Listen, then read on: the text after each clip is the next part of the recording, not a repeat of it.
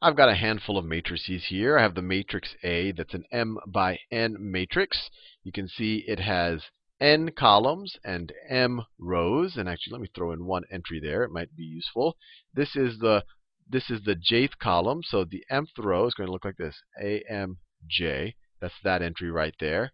And then I have matrix B defined similarly, but instead of being an m by n matrix, B is an n by m matrix. And so this entry right here, let me just, I realize this might be useful. This is going to be my nth row, and it's going to be my jth column. And then I also wrote out their transposes. So if you look at the transpose of B, B was an n by m matrix. Now the transpose is going to be an m by n matrix, and each of its rows become its columns. And the same thing I did for A. Its transpose is right there. A was m by n. The transpose is n by m. And each of these rows become each of these columns. Now, fair enough. Let's define two new matrices right now. Let's define the matrix C. Let's define the matrix C. Let me do it over here. I think the real estate will be valuable in this video. Let's define my matrix C as being equal to the product of A and B. So what are going to be the dimensions of C?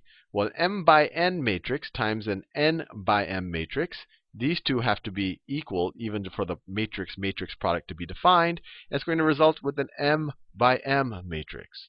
So it's going to be an m by m matrix. Now let's define another matrix. Let's call it D. D. And it's equal to B transpose times A transpose.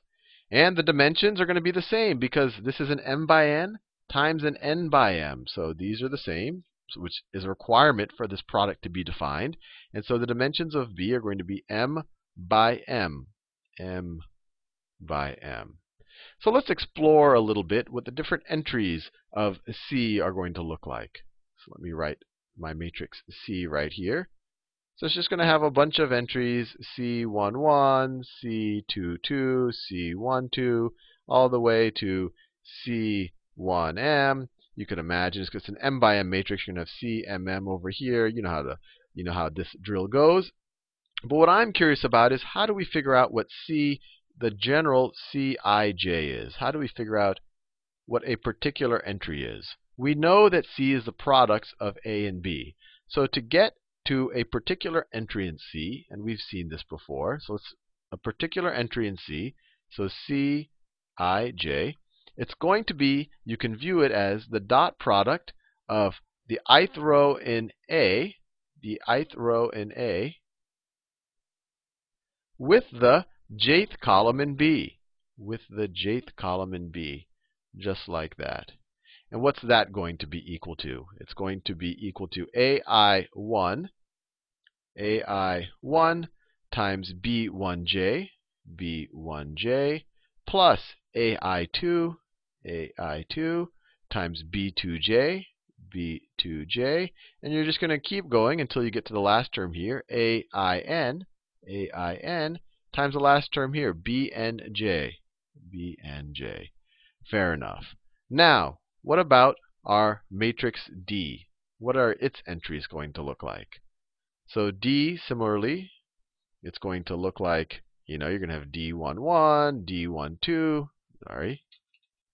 D12, all the way to D1m.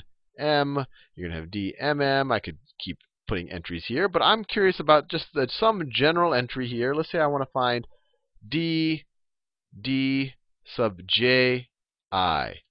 D sub ji.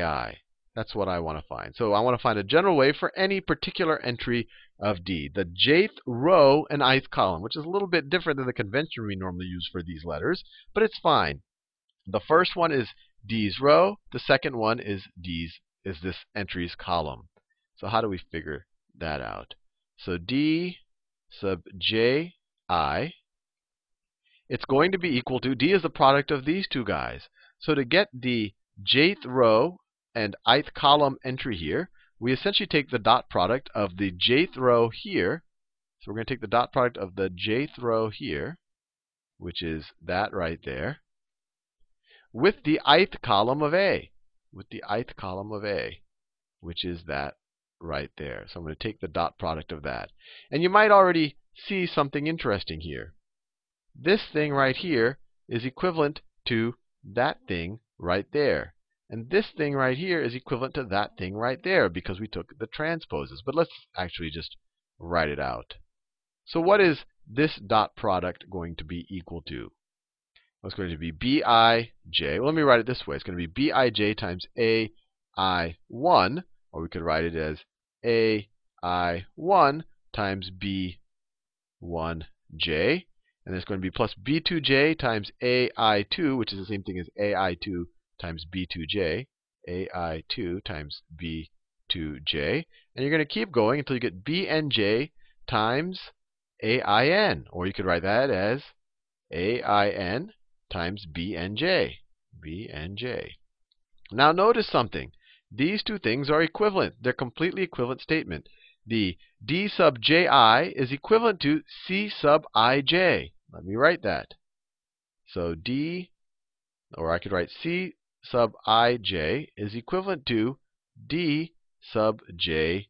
Or another way you could say it is anything that's at row, all the entries that's at row I, column j in C is now in row j, column I in D. And this is true for all the entries. True for all entries. I stayed as general as possible. So what does this mean? This is the definition of a transpose. So we now get that C transpose is equal to D. Or you could say that C is equal to D transpose. Now this is pretty interesting because how did we define these two? We said that our matrix C is equal to our the matrix product A and B. And we said that D is equal to our matrix product B transpose times A transpose. I did those definitions right there. Here are the definitions. Now, we just found out that D is equal to the transpose of C. So we could write that C transpose, which is the same thing as A times B transpose, is equal to D. So it is equal to D, which is just B transpose A transpose. And this is a pretty neat takeaway.